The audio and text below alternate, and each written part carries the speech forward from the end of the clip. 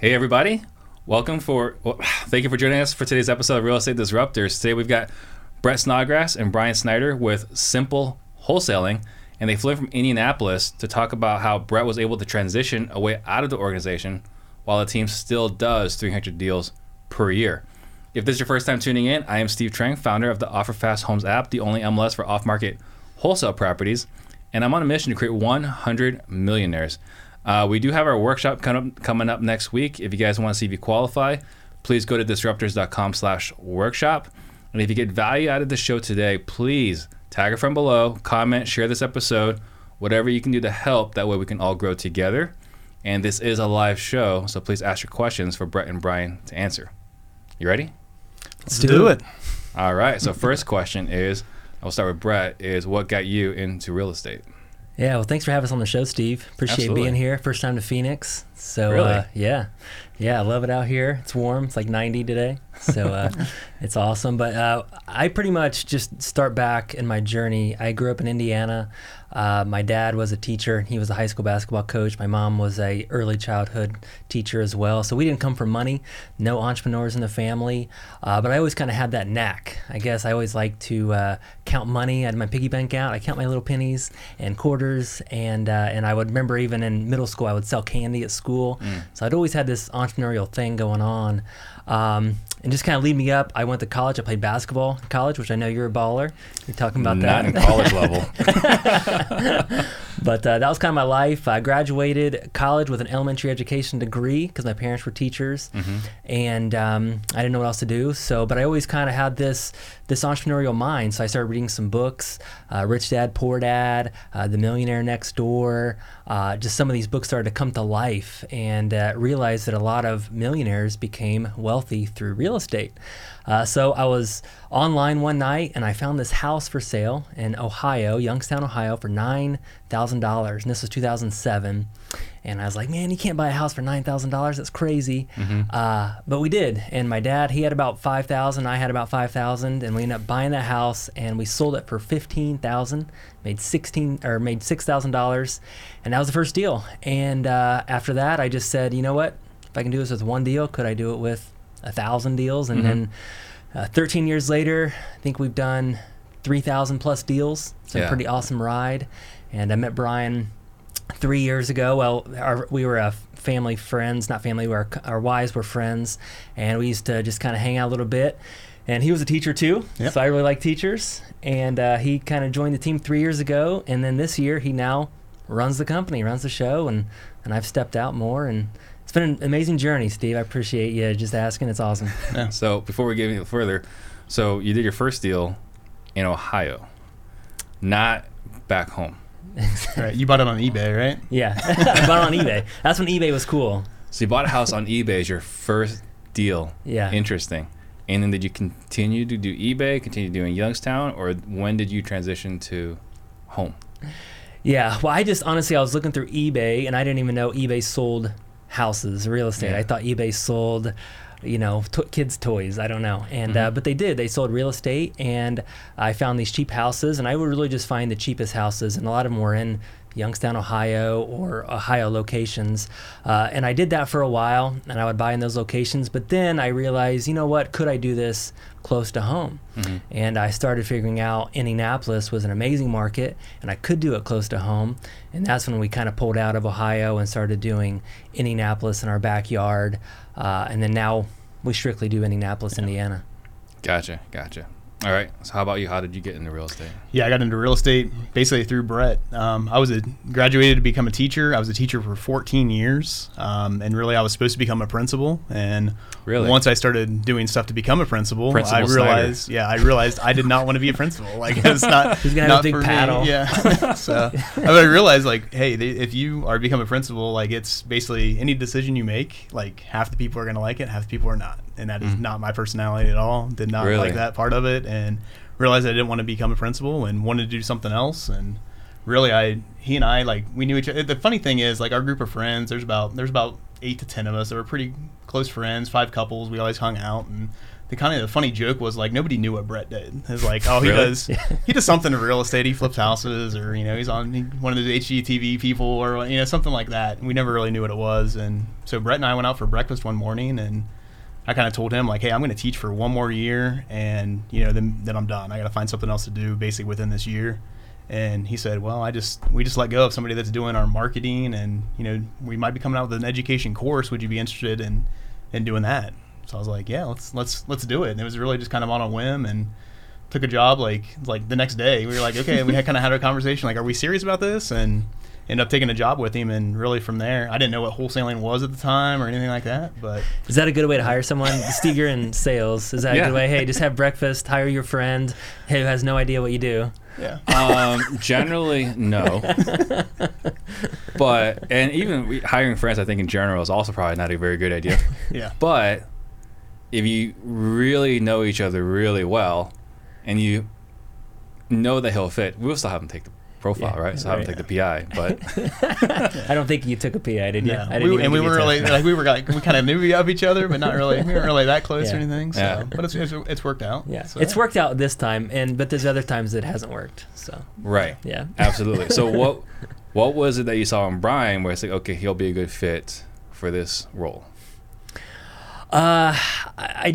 I think that he was a hard worker. Seemed like he worked really, really hard. I knew he was in teaching, and I was a teacher, so I kind of knew that. But he was also kind of led different associations he would talk about with his organizations, and he kind of the teaching, I don't even know what you call them, but some of the teaching organizations. Yeah, I've always been a leader in whatever I've done, like, fraternity president and, captain in any sport. And, it's like I was a coach when I was teaching and stuff like that. And even coach other teachers and things. So I've always gravitated towards leadership. And we've talked a lot about that stuff and just what leadership means, and kind of, an entrepreneurship of what that means to be a leader and things too. So, yeah. So you were naturally a leader.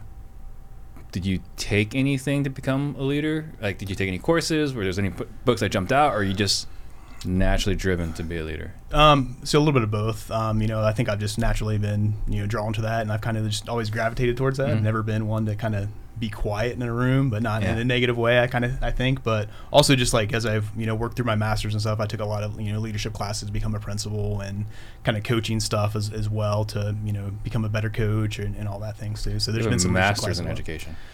I technically no. I've done everything I need to. I just naturally never went to do it because I ended up like not realizing I wanted to become a principal. So got it. I kind of did everything to get a master's, but never actually finished it. Could you have stayed a teacher if you didn't want to be a principal, or you just knew that you it was ready for me to do something else. I had I did it long enough that I was ready for something else. Got it. So, yeah. And to be quite honest, I didn't know. I had a job to fill, and he filled that was your hiring method. Then it was basically like, you need a job. I have somebody that, And so. I didn't know if he was a good leader. I mean, he really started off, we were going to be putting out an education course, and I knew he was an educator, so I was like, oh, this is a good fit. And we kind of pulled the reins on that after just a few months, but now he showed leadership once he came into the business, and kept showing leadership again and again, and that's when he became, moving up the ranks. Gotcha. So. And, something I said before, not often, is that I actually wanted to be a teacher. Oh, yeah, I didn't know that. Okay. But I saw how much teachers made. Yeah. Well, that's how he really got me. I said, well, if you can match my teacher's salary, and that's basically nothing. So he's like, oh, I can do that. And I was like, in the real estate, and he was like, well, yeah, I make this. And I was like, okay. Done. I think you still tried to lowball me a little bit. So this is about 3 years ago. You've been doing it for 13 years. Yeah. So you had this ride up until you connected with Brian. Yeah. So let's talk about what that ride was like. You were buying on eBay, and then you eventually moved closer to home. What was that journey? Let's talk about that. Yeah, no, definitely. So the journey was, I bought that first house in 2007. 2008 was amazing. I went from literally a substitute school teacher making $10,000 to $15,000 a year, and I think we did 150 deals in 2008. So everybody else is running for the hills. Real estate is terrible, and I don't know any better because I'm just young. And I'm like, oh my gosh, this is crazy. I'm buying all these cheap houses, and it was great. But I didn't ever know how to run a business with it. I didn't know how to hire anybody, obviously. I didn't know how to fire anybody. I didn't know any systems. It was just basically me. And my dad, he retired early from teaching to join me, and we were kind of partners for about 6 years, right? So fast forward, this was in 2014.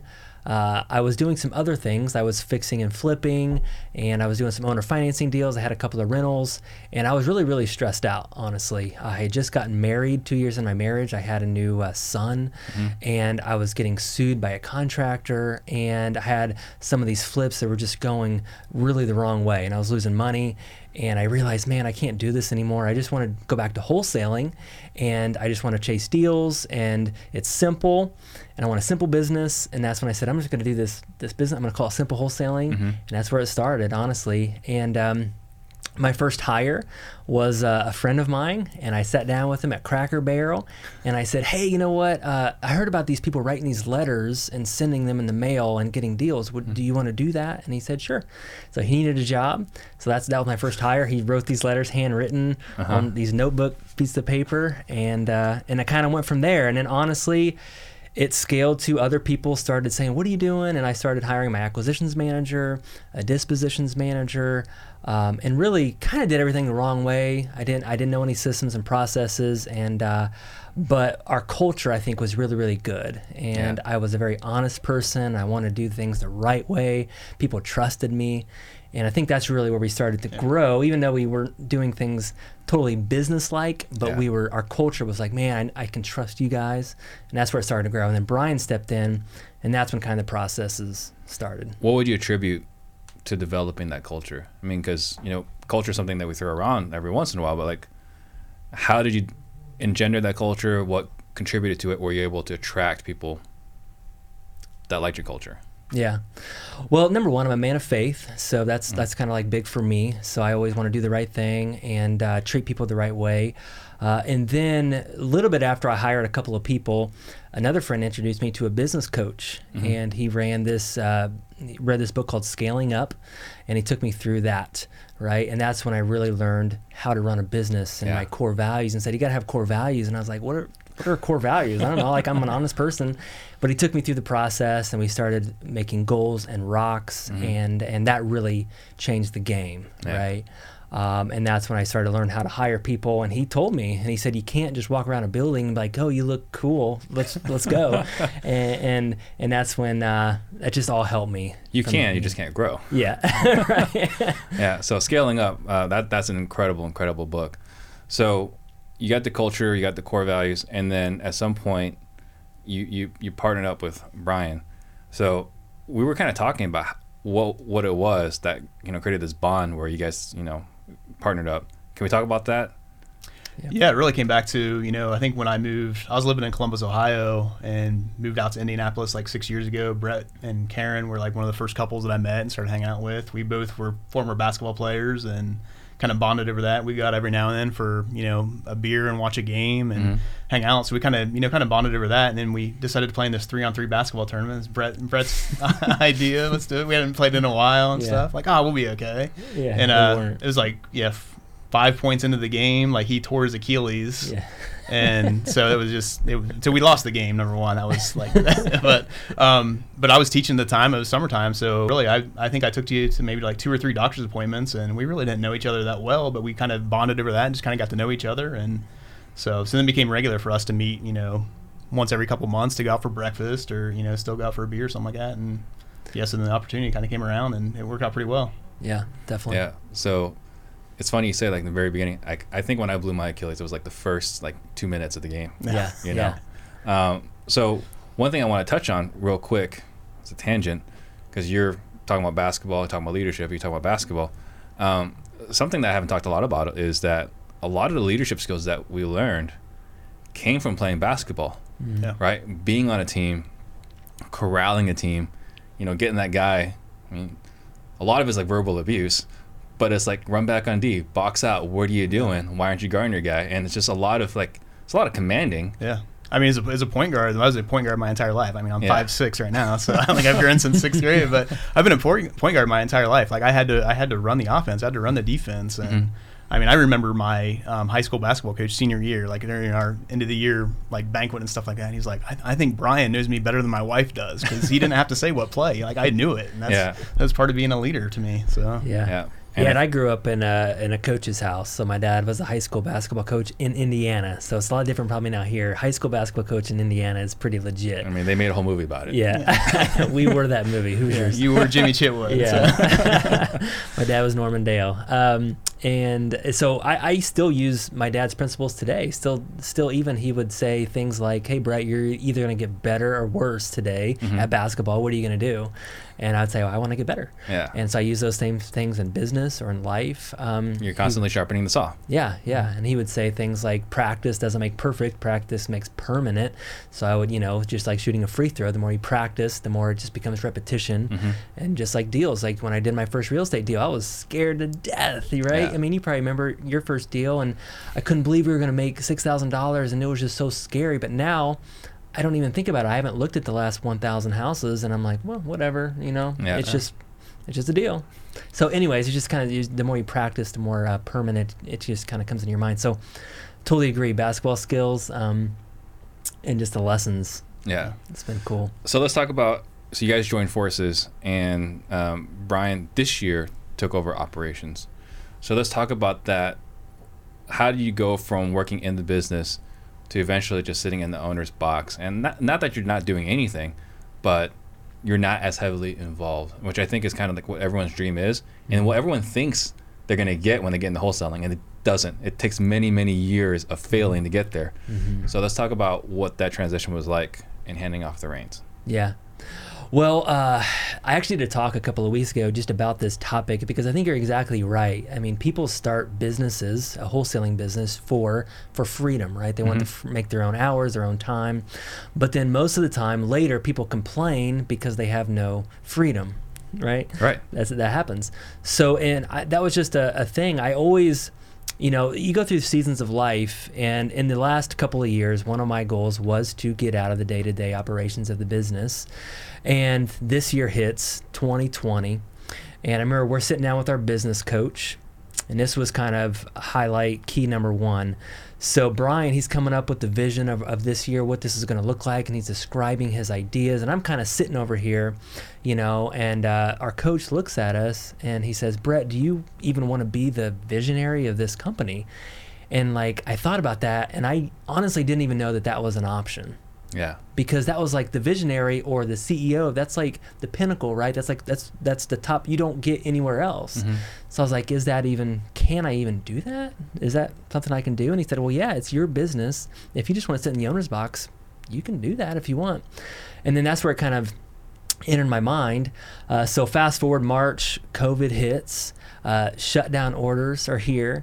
And I remember having that thought that this could really hurt our business. It could even take us out. We could totally just crumble and fail. And I had a relief come over me, thinking I would be okay with that, possibly, if we diminished down to just a few people, and that was our business, right?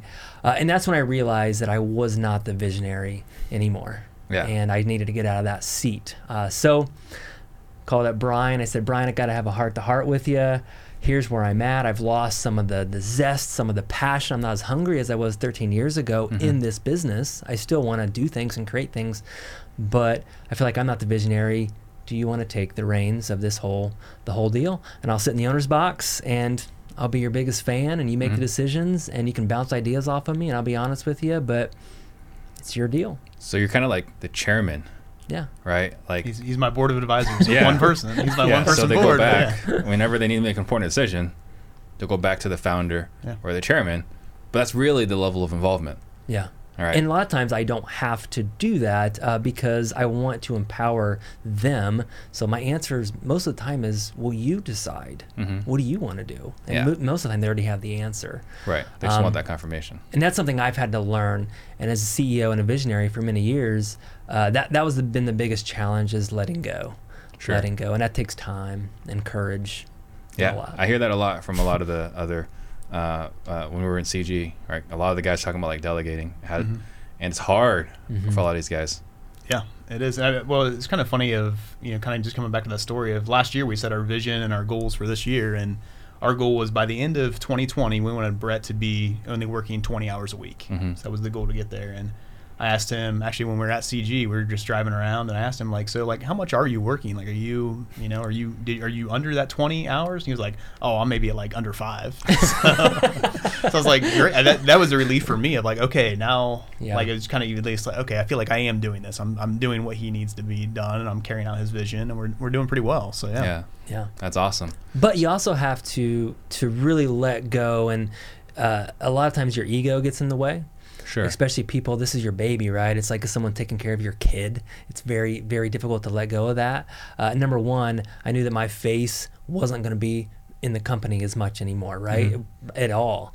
My decisions weren't going to be, the decisions that were going to be carried out. My vision wasn't going to be, even our core values, they're talking about, hey, should we switch our core values because our vision is starting to change because they're the visionaries now. That's just some things, and I have to be okay with that. And if you're not okay with that, that's when the ego, I'm the man. My face needs to be in the commercials or whatever. And I had to let go of a lot of that, honestly. Yeah. Well, and I think a lot of times like that, especially that if you were the owner and you started the company and things like that, when you start growing a team and all of a sudden it gets to the point where maybe you don't see that you will end up being the bottleneck in that business a lot of times. So like when Brett came to me and he said, hey, let's have this serious conversation. Would you be interested in that?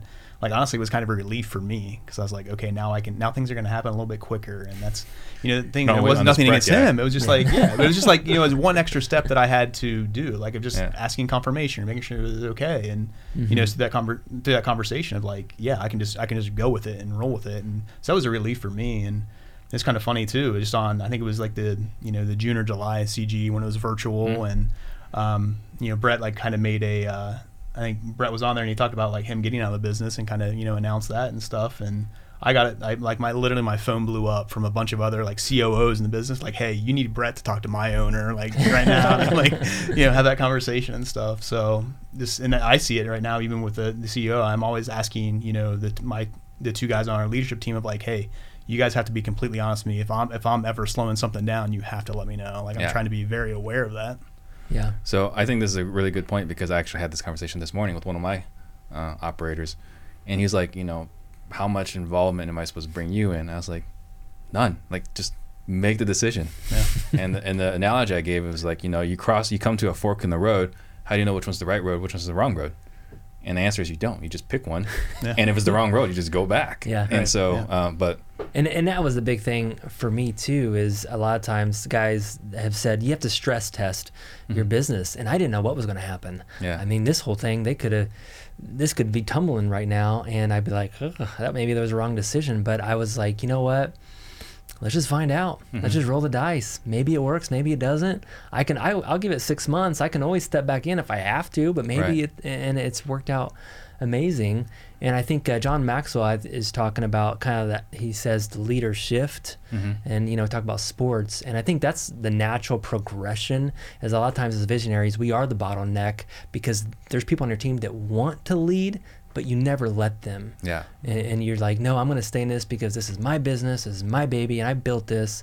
But I was fine with where the business is at now. If we just keep doing the same thing, I'm fine. But what if they want to grow it? Like, and now I'm allowing them to do that if that's what they want. Right. So we talked about delegation was one of your challenges. Were there any other challenges in handing the reins over for someone that's listening that wants to, that's dreaming about doing this?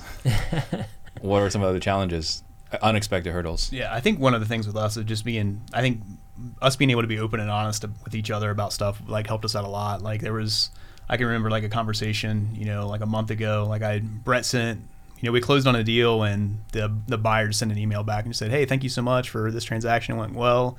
And he just, sent an email and was just like, hey, or thanks a lot. I think it was just something that simple.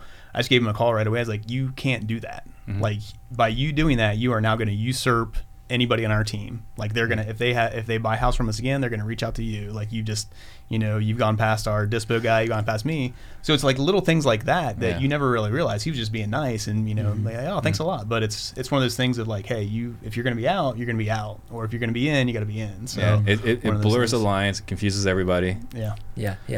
Yeah, for me, there was a lot of things, a lot of emotions, anxiety. At first, June 1st hits, and I'm not in any meetings anymore. No one asks me any questions, and you feel a little like, what am I supposed to do? I'm a little lost. Who am I? Because your identity gets sucked into it. So I went through that.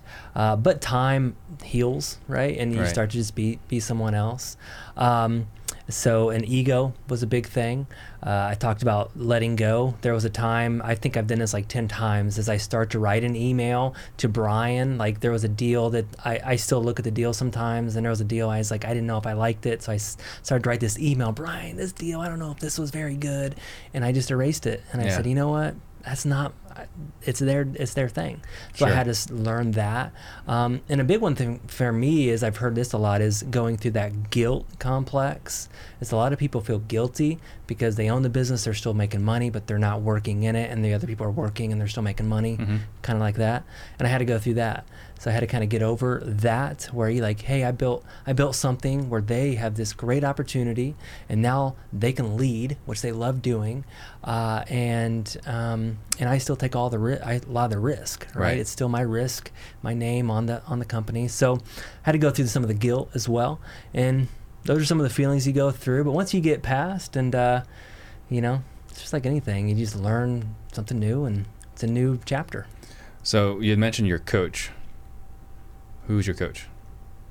So we started off with a guy out of Indianapolis doing the scaling up. I worked with Will Ditzler for 3 years, scaling up. And then the last 2 years, we worked with Gary Harper out of Sharper. Yep. And him and his wife, Susan. Yeah. And they've been great. They're coming down here actually next month for me. Awesome. There you go. Yeah. So let's talk about your challenges.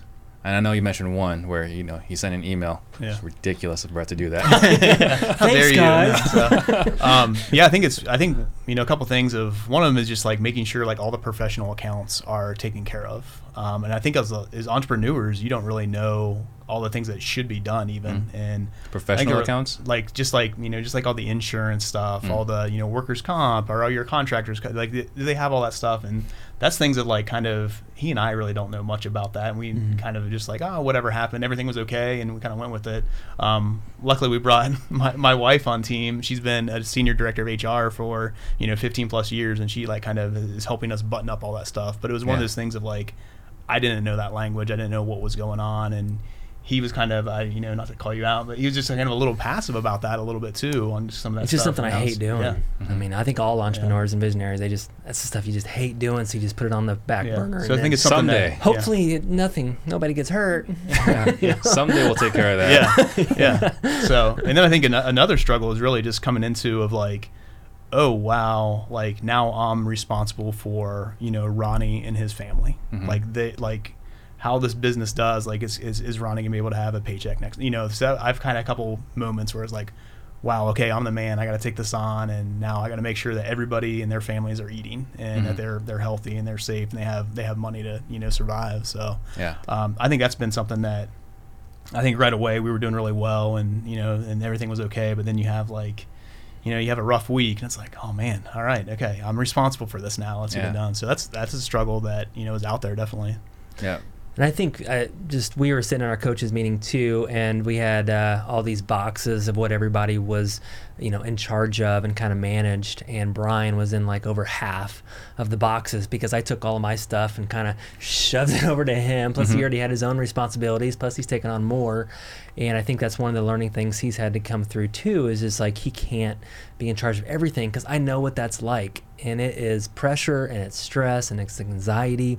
These are things people don't really talk about, right, on this show probably. But, it's not like, you have to make all these, big decisions. But when you start to pile all this on you, it's just, it just weighs on you, right? And I don't want him to get that. I don't want just to shift all of my stress onto him either. So I think that's something I'm always, conscious about as well. Sure. So one thing that comes up in our mastermind as well is, someone, I will ask every once in a while, I was like, when's the right time, or do you offer equity, right, for someone to handle operations? How do you guys address this? Because this is something that's come up multiple times within my organization. How did you guys handle that?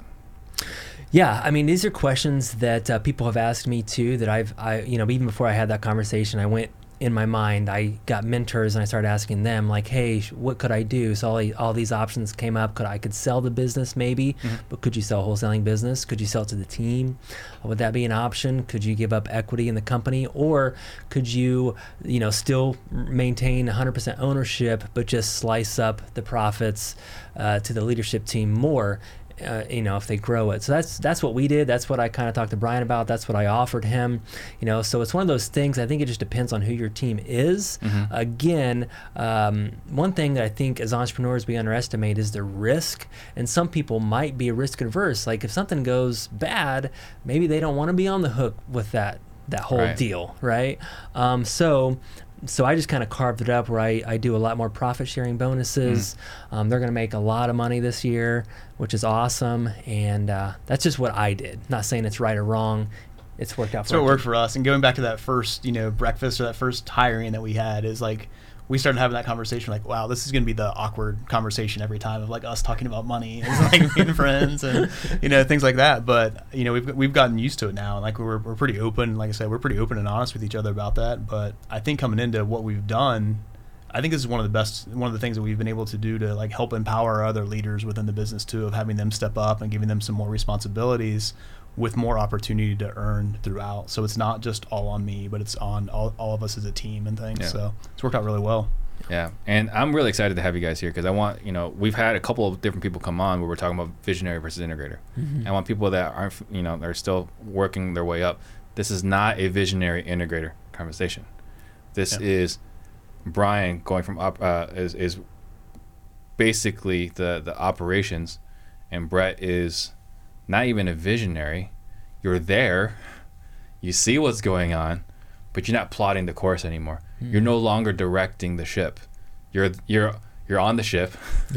You've got maybe like a chair, like something to sit outside, like a lawn chair. Yeah. But you're not directing the ship anymore. Yeah, so this is a completely different situation. It is, and if you actually look at Brian's profile, which he has taken profile tests now, he has a lot of visionary qualities, honestly. Which makes sense. Yeah, but he has a lot of operational qualities, implementer qualities too. So really, and our team's not a huge team. And that was one thing, I had to get over too. We have 6 local people. We have 6 virtual assistants. So, we had about 12 total people, but it's not a huge team, right? So right now he basically is both. He's basically the implementer and the visionary. And if you look at sports, I'm sitting in the owner's box, and he's out there. He's directing the plays and calling the plays. He's the GM coach. Yeah, and he's doing all that. And then the owners, I'm sure the coach doesn't like it if the owner comes back down there and is like, "Hey, why don't you run this play?" Take it easy, Jerry Jones. Like my thing. Yeah. So I'm just sitting up there, just rooting my team. Go. Put the first rounder in there. Yeah. Gotcha. Very cool. So one of the other things we talked about was, because I was curious to you guys about, the branding, and I made the comment, and I'm sometimes very direct, it's like, that's a very interesting name, because you guys are acquiring more than wholesaling. But you kind of mentioned there was a reason why you guys went down with Simple Wholesaling. You want to share the name or the idea behind the brand. Yeah, and I'm not very good at this. You're probably a lot better than I am about branding, Steve. And Why don't you talk about some of your other business names before you talk about this? Yeah, I had like Indiana Luxury Homes and name company after my daughter, Kaylin and Company. Anyways, that's fun. But basically, for me, I just wanted a simple business. I've had complicated, where I was trying to just do all these different things, and it was just too complicated. So number one, I needed it just I'm a simple man. I wanted a simple life. So simple was huge for me. And wholesaling, not saying that we've never assigned deals and we've got them on our contract and assigned them. We have done a lot of that too. But we just said our model now is just taking them down and then cleaning them out and then selling them. So we do more of the wholetailing model now for us. But we do wholesale too. But it was more also too of we love bringing value and educating people. And in our business, we educate wholesalers too. So we have a meetup in Indianapolis that we're educating wholesalers. And that was one thing I always wanted to get to. And we're kind of putting some of that stuff in place is Simple Wholesaling can also educate other wholesalers. Sure. And I think that was, when you started that, and you actually started like right before I kind of started in things, and I kind of took that over. But, a lot of people kind of gave us some flack and said, what are you guys doing? You're training your competition. And really what that ended up doing was kind of doubling our business. Yeah. So we were able to, help other wholesalers and kind of teach them along the way, but also be that buyer for them when they, maybe they want to walk through the whole deal with us, and we'll do that. Or they just there's a little hair on the deal and they can't figure it out, or they're starting off, so their buyers list isn't that great. So we've always been there to kind of help out, and we're, I think actually last year we were the largest buyer in Indianapolis, for cash deals and stuff. So well, I think it goes back to you mentioned John Maxwell earlier, right? Like leadership is an idea of abundance, and your abundance, you're giving, and the more you give, the more you receive. Yeah, exactly. So it works really well. So I have shut down my meetup since March because of COVID. I don't want to shut it down, but I also don't want to be like, there was 150 people at your meetup. Right. And we can say that was a super spreader event. Right. So what are you guys doing? So we're doing everything virtual right now. So there is like some RIAs and things in Indianapolis that are meeting in person, but we just went ahead and went all virtual. We don't have to worry about like taking temperatures and doing all that. But I think it's just the smart and safe thing to do right now, just to be okay. So we have a Facebook group just called Wholesaling Made Simple, and so we're putting out different vlogs and different videos and things on each and every day. But we just do our meetups virtual through there, and that's kind of how we've done it. And so we've still been able to gain have some traction with that and be able to work with other people. And it's not ideal, it's not the best, but at least we're able to still give back in some way. And we have a lot of people that are reaching out to us still, and we're still working deals with them and helping them out in any way we can. What's your engagement like in that online Zoom? It's our meetups, we got to the point where we were like having about 80 to 100 people, every month, and that was pretty good. We were pretty happy with that. The RIAs in town were getting like maybe 140, so we were like right there, and we felt pretty good about it. The engagement with what we have on there, we'll maybe have 20 to 30 people, be online with us, but then we'll have, get to see a lot of people that watch it afterwards and things. And there's people that are, asking questions. We're able to offer some answers right there on the spot and things. So like I said, the numbers aren't great of what we really want it to be compared to if we were in person, but it's still there. So we've been happy with it. Yeah. And I'm just asking because I'm kind of going through that situation. Like, do I want to do this online? It's like, no, not really. Yeah. It is always tough when you're like watching, like when you're usually in front of a room of like 100 people, and then like you're watching it online, you see the little eyeball up there, and like there's 15 people in the room, and now there's 21. And it's like, all right. But I've always been told of like kind of like, hey, if there's 20 people that are watching it live, there's going to be 5 times that watch it afterwards and things. And that's kind of held true. So knowing that helps out a little bit. Sure. I think the biggest thing that Brian has brought to the table is consistency. So if you know my personality, sometimes I start something, I'm super fast just to jump in, and then kind of wavers a little bit, right? Shiny object. What is it? Yeah. But he's very consistent, and it's kind of rubbed off on me too. It's like, hey, this isn't ideal, but are we at least kicking the ball down the field, getting the first down, whatever, and just continuously moving forward. And I think that happens a lot with wholesalers, with people who start podcasts. You see how many people start podcasts, and 20 episodes later, I don't feel like doing that anymore. Yeah, they fizzle out. Yeah, same thing. And just so if you're doing anything, I think that what we've been able to do is we've been putting this meetup on for 3+ years. I have my own podcast that I've been doing for 4 years. We have the Indie Investor Pod. We're on episode 65 or 6. Yeah. So just trying to be consistent with whatever you're going to do.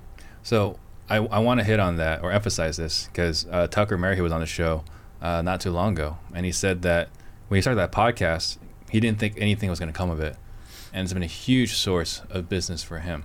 What has been your experience with podcasting? With local podcasting. Yeah, when all the COVID stuff hit, we were worried right away of like, we need to help out our buyers and make sure our buyers list is as strong as it's ever been. That's kind of what we thought right away. Of like, inventory is going to be great, buyers are going to be tough. It was the exact opposite that actually happened. But we kind of had that idea of like, hey, let's kind of come to that educational heart as well. Of let's go ahead and do a local podcast that's just all about educating people that are doing deals in Indy, that are investing in Indy in any way. There's a lot of out-of-state investors that, do work in Indianapolis. They can't necessarily have eyes there and ears there all the time. So it was just something that we wanted to do. We don't promote anything on it. We don't really do anything like that. It's just all about helping people understand Indy, understanding the neighborhoods, understanding different strategies. And through that, it's got a lot of traction, and it's helped a lot of people out. And to be honest with you, I've never actually looked at the numbers of how many people listen to it or how many times it's downloaded.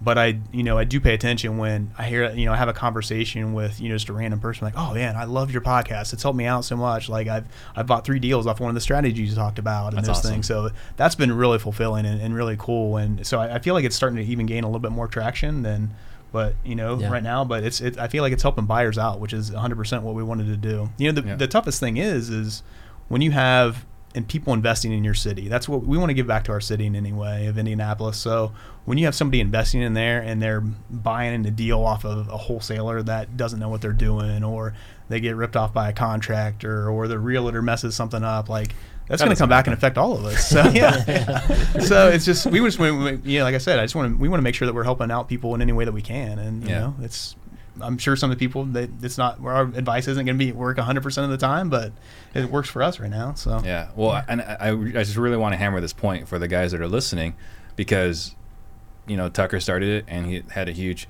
had traction with it, and he started I think 4 or 5 years ago. You've been doing your national one for 4 years, but your India one just this past year. And you're getting traction from it. So I want everyone that's listening to think don't think it's too late. It's not, right? Like there's plenty of opportunity. Just get out there, put out content, and people will find you by taking that action. And the whole local thing, I think anybody can do it, honestly, and it's so much needed.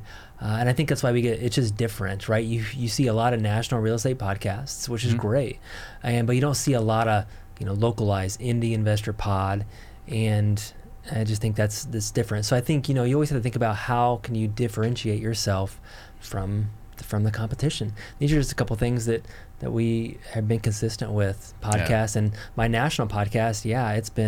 It's been awesome. I get thousands of listeners a month. I think we're up. We're not the biggest by any means. I think we get about 10,000 listeners a month, something like that.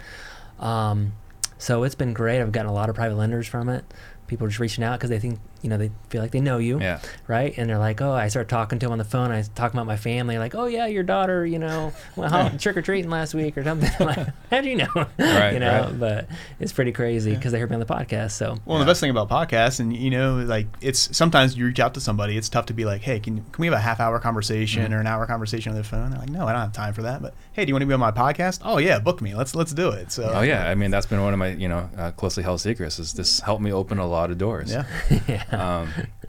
So speaking of opening doors, so you guys have been we connected really just the last few months through Collective Genius. You want to talk about what that's done for you guys' business? That's been, again, game changer, and that was another just component of when we really started scaling the business. So I joined Collective Genius was about 40 years ago, and someone knew Jason Medley, introduced me to him, and I was doing about 100 deals a year, something like that at that time. We're literally within 2 years, we were doing 300 deals a year, and I really attribute a lot of it to that group, because I think it's just different. Let's go back to sports, for example. When I was in high school, I was the basketball star, right? And I was felt like I was the big shot. I'm walking around, get my name in the local paper, and I'm getting MVP of the county tournament, stuff like that. And then I get a full ride basketball scholarship to college. Well, guess what? Everybody was an all-star in their high school team, right? And just think about the NBA. Well, CG is it's like the NBA of real estate investors. So now you're not the big shot. You can really learn a lot from other individuals. So many strategies, techniques, systems, people, just the resources that you have. We've gained so much traction from it, and it's been a huge component of our business. Yeah, and the connections, the affiliates, and stuff like that build up through it. And I mean, there's a lot of really good masterminds throughout the nation. So I think no matter what you're doing, if you can't get connected with CG or whatever it is, find one, and just even if it's a local one or a national one, I think it's really important. I know it's made a huge difference in our business. Absolutely. So for the people that are listening right now, I mean, we're saying 300 stepping out of your company. That doesn't hit a lot of people. So for someone that's listening right now trying to work on their first 10 to 20 deals, what advice would you give to someone trying to do their first deals at the moment? So I say number one, find a list of some kind that you can work. Mm-hmm. So I think I just got asked that question last week of like, what would you do with your first $1,000 if you were a wholesaler? 100% I'd buy a list. Yeah. And then, from there, figure out what strategy works for you. When you're looking at lead generation, there's so many different things that you can do in lead generation. We've done just about anything and everything you can think of. We tried it, we failed at it, and we've done well at some. But really, what works for your personality? Mm-hmm. Like for example, I do not want to be on the phones cold calling people. It doesn't work for me. But some people, that's great. That's what they work to. So figure out what fits your personality, what fits your strengths, and then really work those lead generation systems. And then from there, it's really all about kind of that lead generation piece, but then also just being consistent with follow up. There's no magic formula there's no magic list. There's some lists that are better than others, but really what it comes down to is all the follow up on those lists and making sure you can touch base with each person and really just make sure that you consistently have that follow up with them. I think that's what it comes down to. So what would you qualify as your top 3 lead sources? So we started doing TV this year. That's been really good for us. I think that's like our number 1 right now. And then we've always done direct mail. We've always been pretty good at direct mail. It's got a lot of deals for us, but I think TV is kind of overtaken it now lately. And then from there, PPC, we get some really good leads from PPC. I think those are probably our top 3 if I had to list them off. So, who are you guys using for printing? Direct One. Direct One? Yeah. So awesome. Yeah, they've been really easy to work with. I have nothing but good things to say about them. I'm doing the copy right now for all of our marketing stuff like that. I'll send something in, they'll give me notes on it, and they kind of maybe you should change this word. And there's been sometimes like, no, it's okay, I like it how it says, and they were probably right. And that was one of our worst marketing pieces that we sent out. But I'd say with that too, it kind of depends on where you are. I know with a lot of our marketing that we're doing through our direct mail and stuff, we've focused more on, hey, we are a business, we're legit, we're professional, and that's kind of the route we've taken. Since we've done that, we've got a lot less of the phone calls like, hey, take me off your list, stop sending me mail, that kind of thing, because I think it looks a little bit more legitimate. So we've moved away from being that like guy next door, I've just drove the neighborhood, and so we've kind of moved away from that. Now we're trying to take that professional route, and that's helped us out through our marketing campaigns. Yeah, the branding component. Yeah. I would say I know what it's like, to see someone stepping out of their business doing 300 deals and realizing, man, I'm never going to get there, right? And I think that what they don't see is just the many, many years of relentless pursuit, right? Mm-hmm. I mean, throughout the 13 years, I can't even count how many times I just wanted to quit and just get a real job and don't want to do this anymore, right? Mm-hmm. But I didn't, and I kept getting up and just kept kicking the ball down the field, just kept moving forward. So whatever you have to do, honestly. And then my first hire, we're sitting here writing letters, handwritten, mailing them and stuffing them, and that sounds stupid, but that's what we did because we didn't have a lot of money to do all this fancy TV commercials at that time. And what I really find too is like there's a lot of guys out there that are doing 1 or 2 deals a month or 5. They have better strategies than us. Like we're in a good situation right now because we have money and that works for us. But there's things that we'll work with a wholesaler on a deal and having a conversation with them like, how'd you get this? And like, why are we doing that? It's really good. So I think if you're in that boat and as long as you're hustling and you're doing the things that are that are strengths of yours, you're going to end up being pretty good. Yeah, absolutely. And I think just to your point, I think that probably around 8 or 9 times I was like, I figured this out, only to be humbled. And then on the other side is like, why the hell am I doing this to myself? Yeah. And let's just burn this place down, collect the insurance money. Yeah. And then you get a monster deal and you're like, all right, let's keep going. All right, let's keep going. So that works. So what do you guys right now, as far as overhead, to run an operation, to be doing 300 deals a year, like what does that overhead look like? You want to take it? Yeah. I mean, when we talk about overhead, so a lot of our people are paid off of commissions. Mm-hmm. So obviously their payroll kind of fluctuates up and down. As far as our marketing expense, that's fluctuated too. Right now, I think we spend about $30,000 a month in marketing right now, and that's been going up since we've been doing well. And then other than that, I'd say besides all the commissions and all that stuff, we're spending, I don't know, probably about $45,000, something like that. Yeah. So it's a big, that's a lot of money, right? And, it is a lot of money. Yeah. But I think it's not a lot of money if I told you could put $45,000 and make 100, right? And you knew it worked. That's just a numbers game. Yeah. So yeah, it used to be I would put in $5 and make 8, right? Mm-hmm. It just has grown over the years. Sure. So it's just a matter of scaling. And Eric Brewer says, "Hey." Hey, Eric. He had a great, I love that show that you did. Yeah. That you guys did a couple weeks ago. So. Yeah, that guy's a monster as well. Yeah. And then Clay Manship says, "What a couple of ugly mugs." We love you, Clay. So Ka Tran wants to know, is a wholesale business that only wholesales sellable? And you kind of touched on that a moment ago. Do you want to answer that question? Yeah. I mean, I don't know. You might know this more than myself, Steve, but have you ever met anyone who has sold their wholesale business? Actually sold their wholesale business. I don't know anyone that's sold it. No. I mean, I've seen like partnerships, kind of talk about like, selling a portion of it, Mm-hmm. but I don't know anyone that's actually sold it and stepped away. Right. Yeah. I mean, So- essentially, be like selling the brand is really what that kind of comes into. Which in Indianapolis, we do have a pretty good brand, so that Yeah. might be. Well, you would have to sell Yeah. the brand. You have to sell the systems, Mm-hmm. Mm-hmm. policies, and procedures, And the people. and sell the employees on staying. Yeah. Mm-hmm. Right. And that's true. And if you sold your wholesale business and everybody just walked away, you have some systems, but what is Right. that worth, right? So I think it is sellable, but it is limited. I think, when in my thought, I thought if I sold the business, I would have to sell it to the people, someone working in the business, and I Right. would probably have to sell or finance it, is Right. what I thought.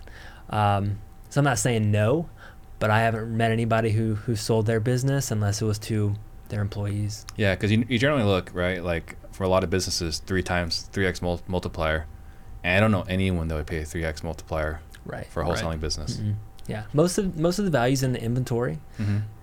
and I would say that. So it's not like an education course where you got residual Right. income coming in all the time, subscriptions. So And then we see you got a lot of love here. So there's a there's a math teacher in here, Joseph Prather. nice. Jeffrey Smith says that you've been really helpful for him. So the Cash House Buyers team, how do you decipher if a person is right for your team when you are scaling?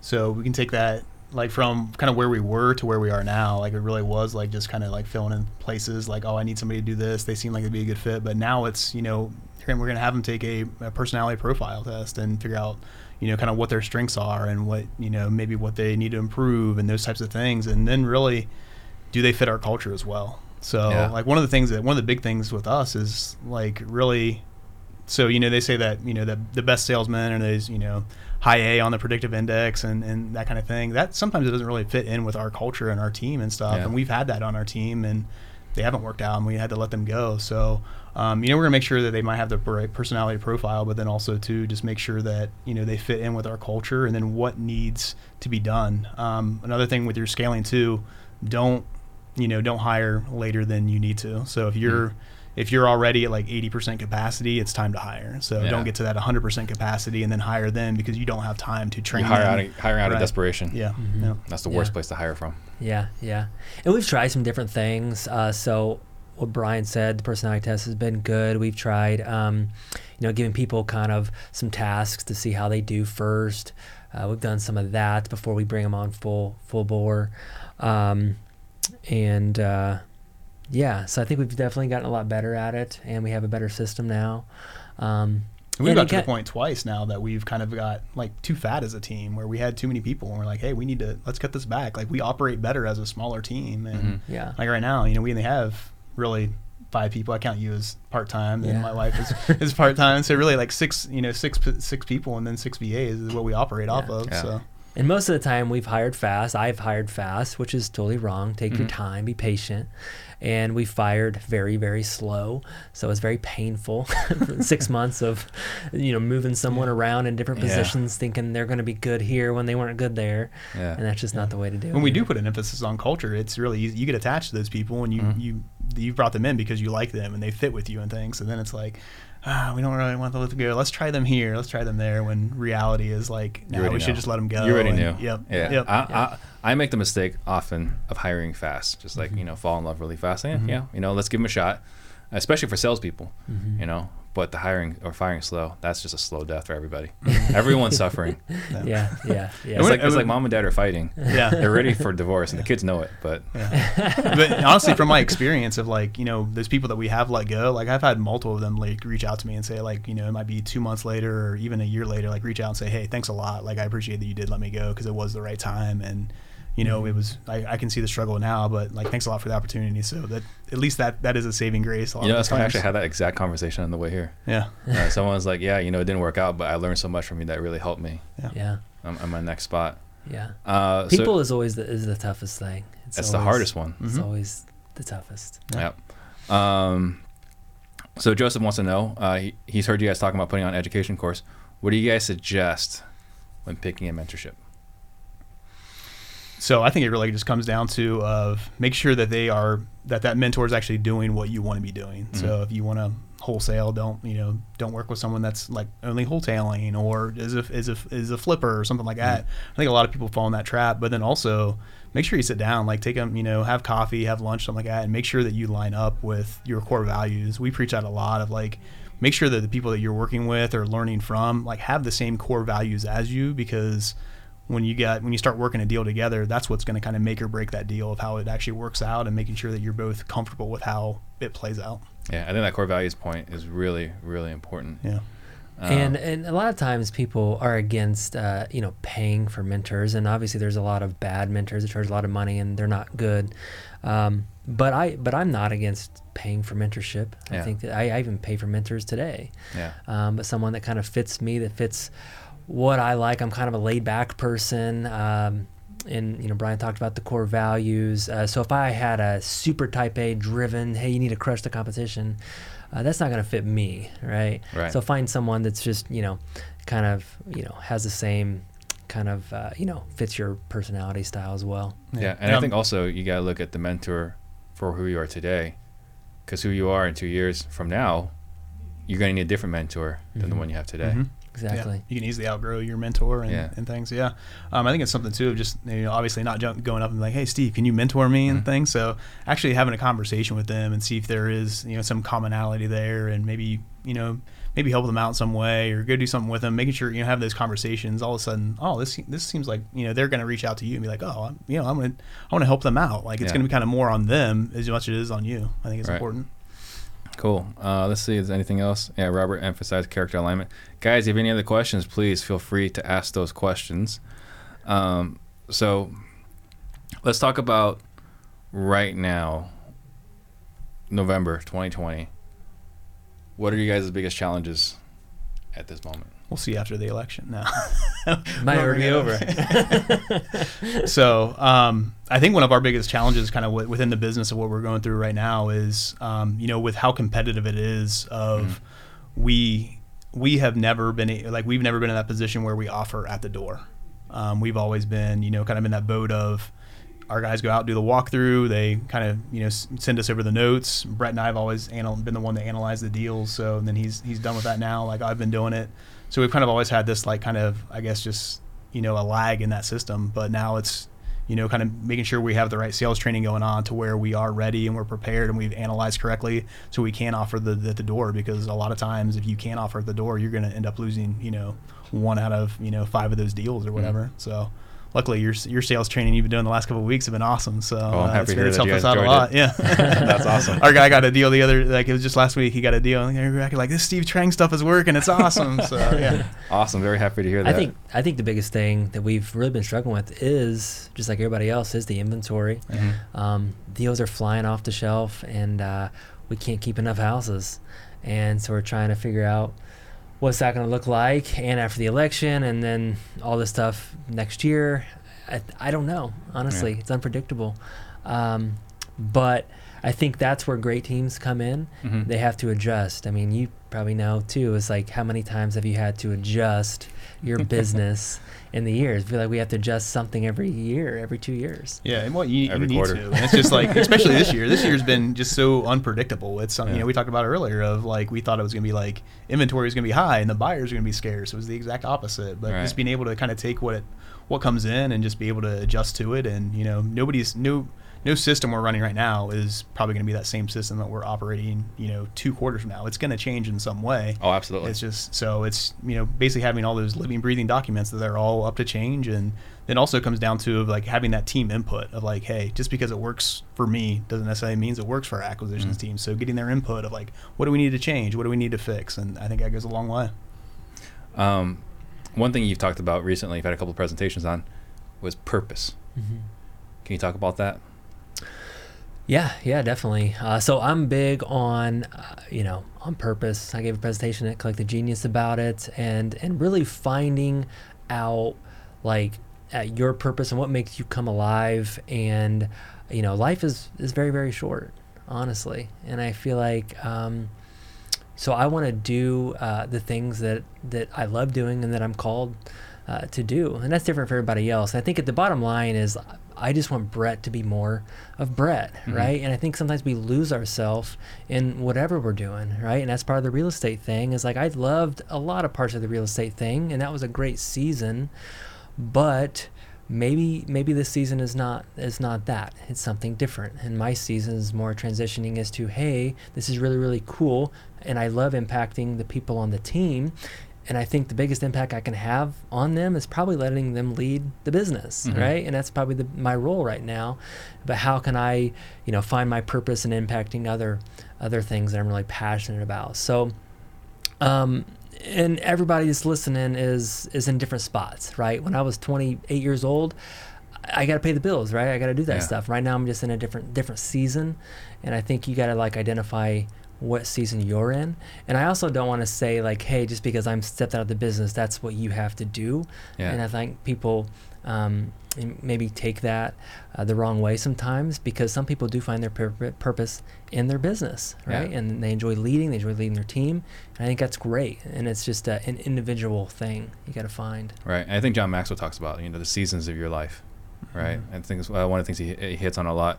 So now that you're in this owner's box, what are you doing?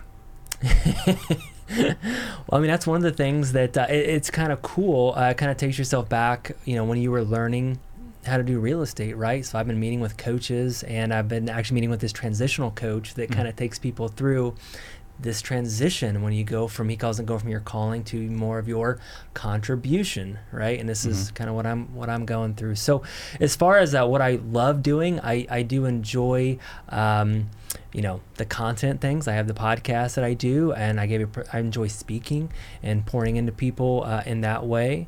I enjoy missions and really trying to figure out how I can really help some types of mission organizations. Those are some things. So right now I'm still kind of at the beginning stages, and honestly, just kind of enjoying the ride with it and just kind of taking a step back. I feel like as an entrepreneur, when you do that, people are like, what are you doing? Like you're always doing something, but you have to take a step back and just breathe and like enjoy, like, okay, I don't have to be going 110 miles an hour all the time. Yeah. And I'm just kind of at that place right now.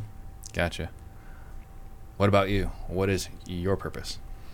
Right now, make sure the business doesn't fall apart.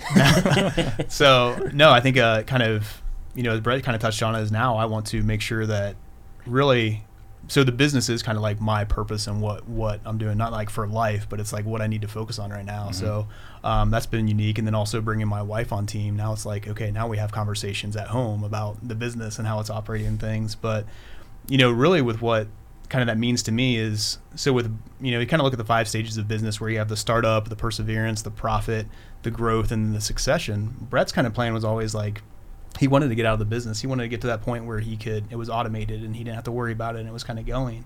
where I kind of feel like we've missed a little bit of that phase of like where we can grow. So now it's really digging into, hey, like with our team, where do we want to grow? What do we want to do with this thing? And, we've had this kind of race car that we've kept in the garage for a while, and let's take it out on the track and see what we can do with it.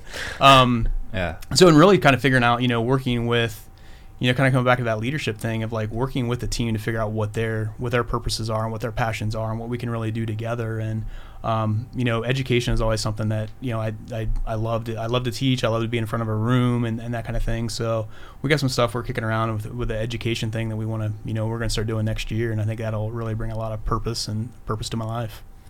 One thing you guys both touched on was core values.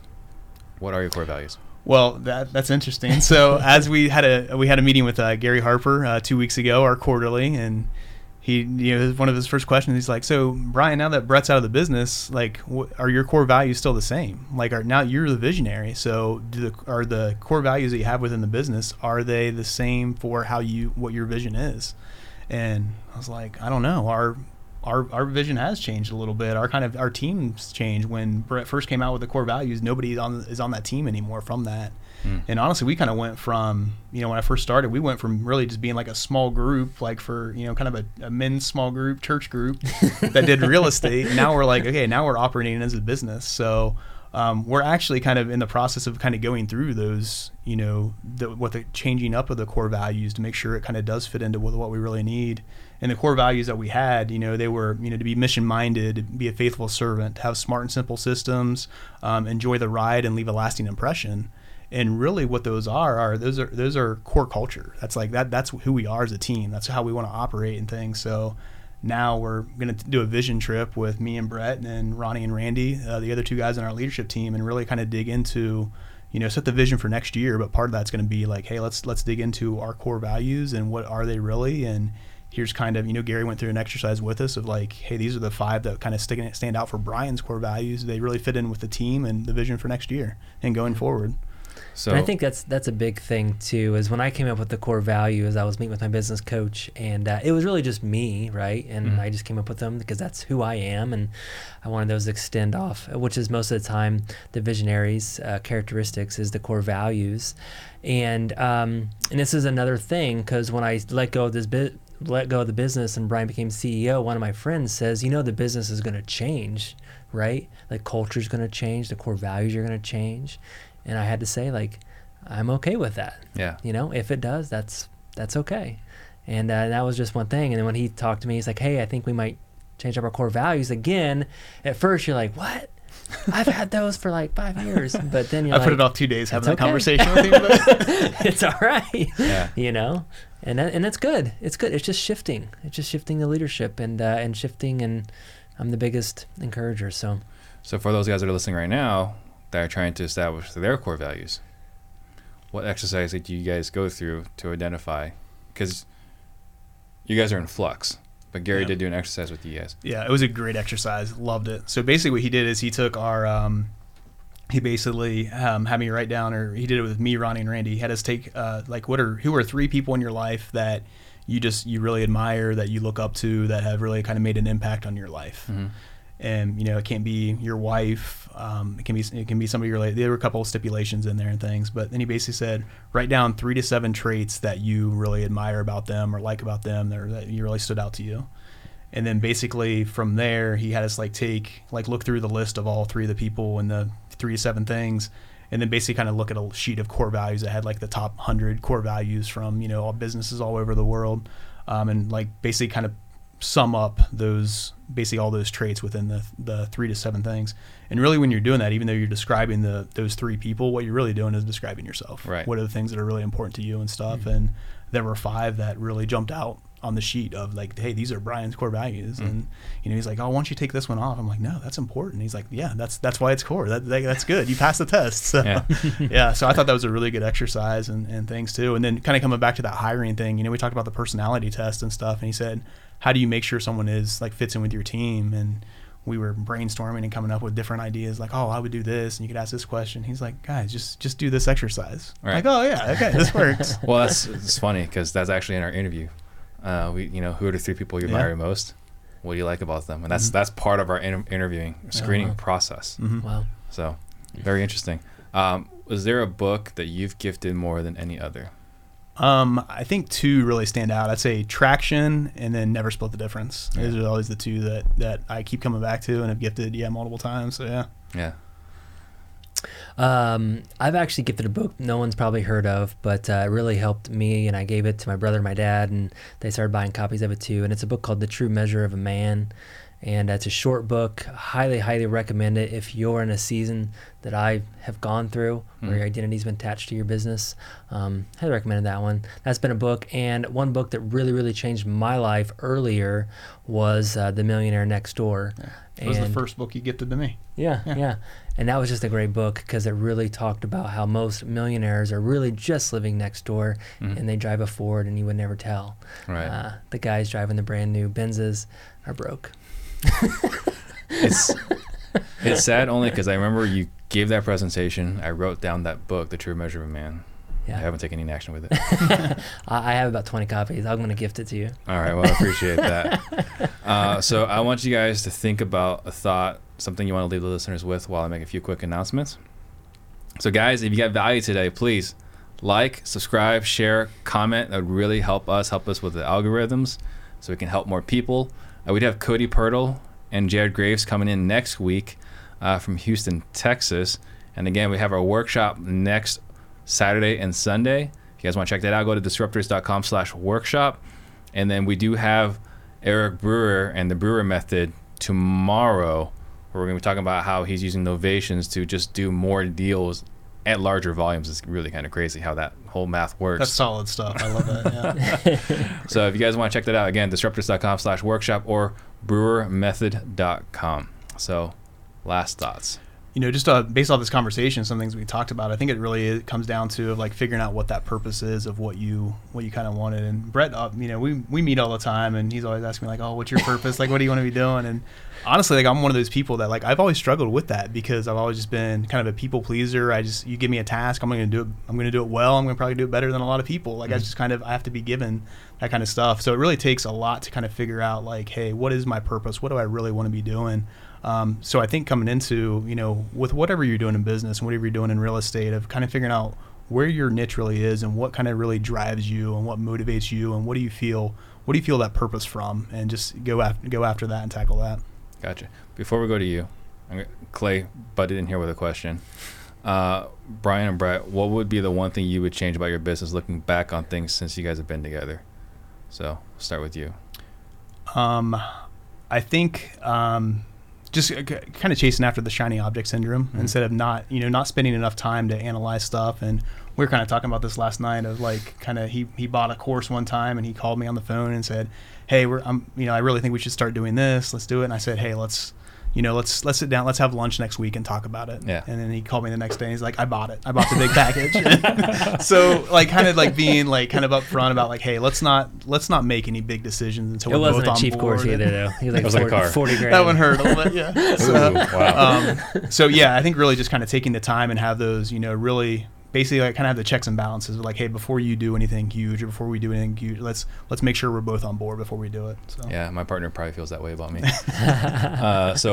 Anything? How would you answer Clay's question? My answer earlier would be scale earlier, right? Because for 6 or 7 years I was a one-man show, and then once we started building the team, just wish that I would have probably went through this process a little bit earlier, had the courage to do it. Yeah. To step out. So gotcha. For me. And then what last thoughts do you want to leave the listeners with? I'll leave you with this is there's an author and a coach named Dan Sullivan, and I kind of went through this process when I made this decision, and he calls it the 4 C's. And you can kind of do this with anything. When you're going to make a big decision about anything, is commit to it. Number 1, you got to just go all in, commit to it. The second one is have courage. Take a lot of courage to step out. Take a lot of courage to step in, right? Same thing. The next one is once you get the courage, you get the capability, so you get the skills to do it. And then last is you get the confidence. So those are some of the steps. I committed to stepping out. I had the courage to do it. It was not easy. Now I'm getting the capability, they're getting the skills to do it, and then now they're doing so well, it gives me confidence. Right. So, yeah, Dan Sullivan's great. So I'm assuming you've gone through strategic coach? I haven't actually done that. I've read a lot of his books, but I haven't gone through the actual programs. Yeah, I've gone through it. It's a pretty good program. Awesome. Yep. All right. So if someone wanted to get a hold of you, how would they do that? I would just probably shoot me an email. It's Brett, B-R-E-T-T, at simplewholesaling.com. Same here. Just Brian at simplewholesaling.com. So. All right. Perfect. All right. Great show, guys. Thank you so much. Thanks, Steve. Thanks for flying in. Appreciate it. Yeah, thanks a lot, man. Yeah. All right. Appreciate awesome. it. Thank you, guys. Thank you, guys.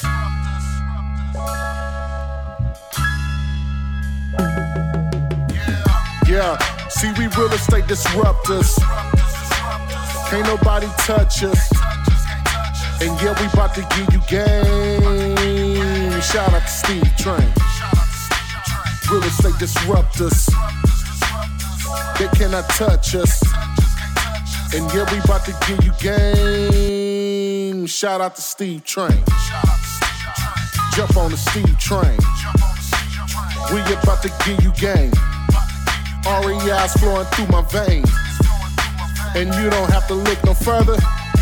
See right here, you gon' learn everything. Shout out to Steve Train.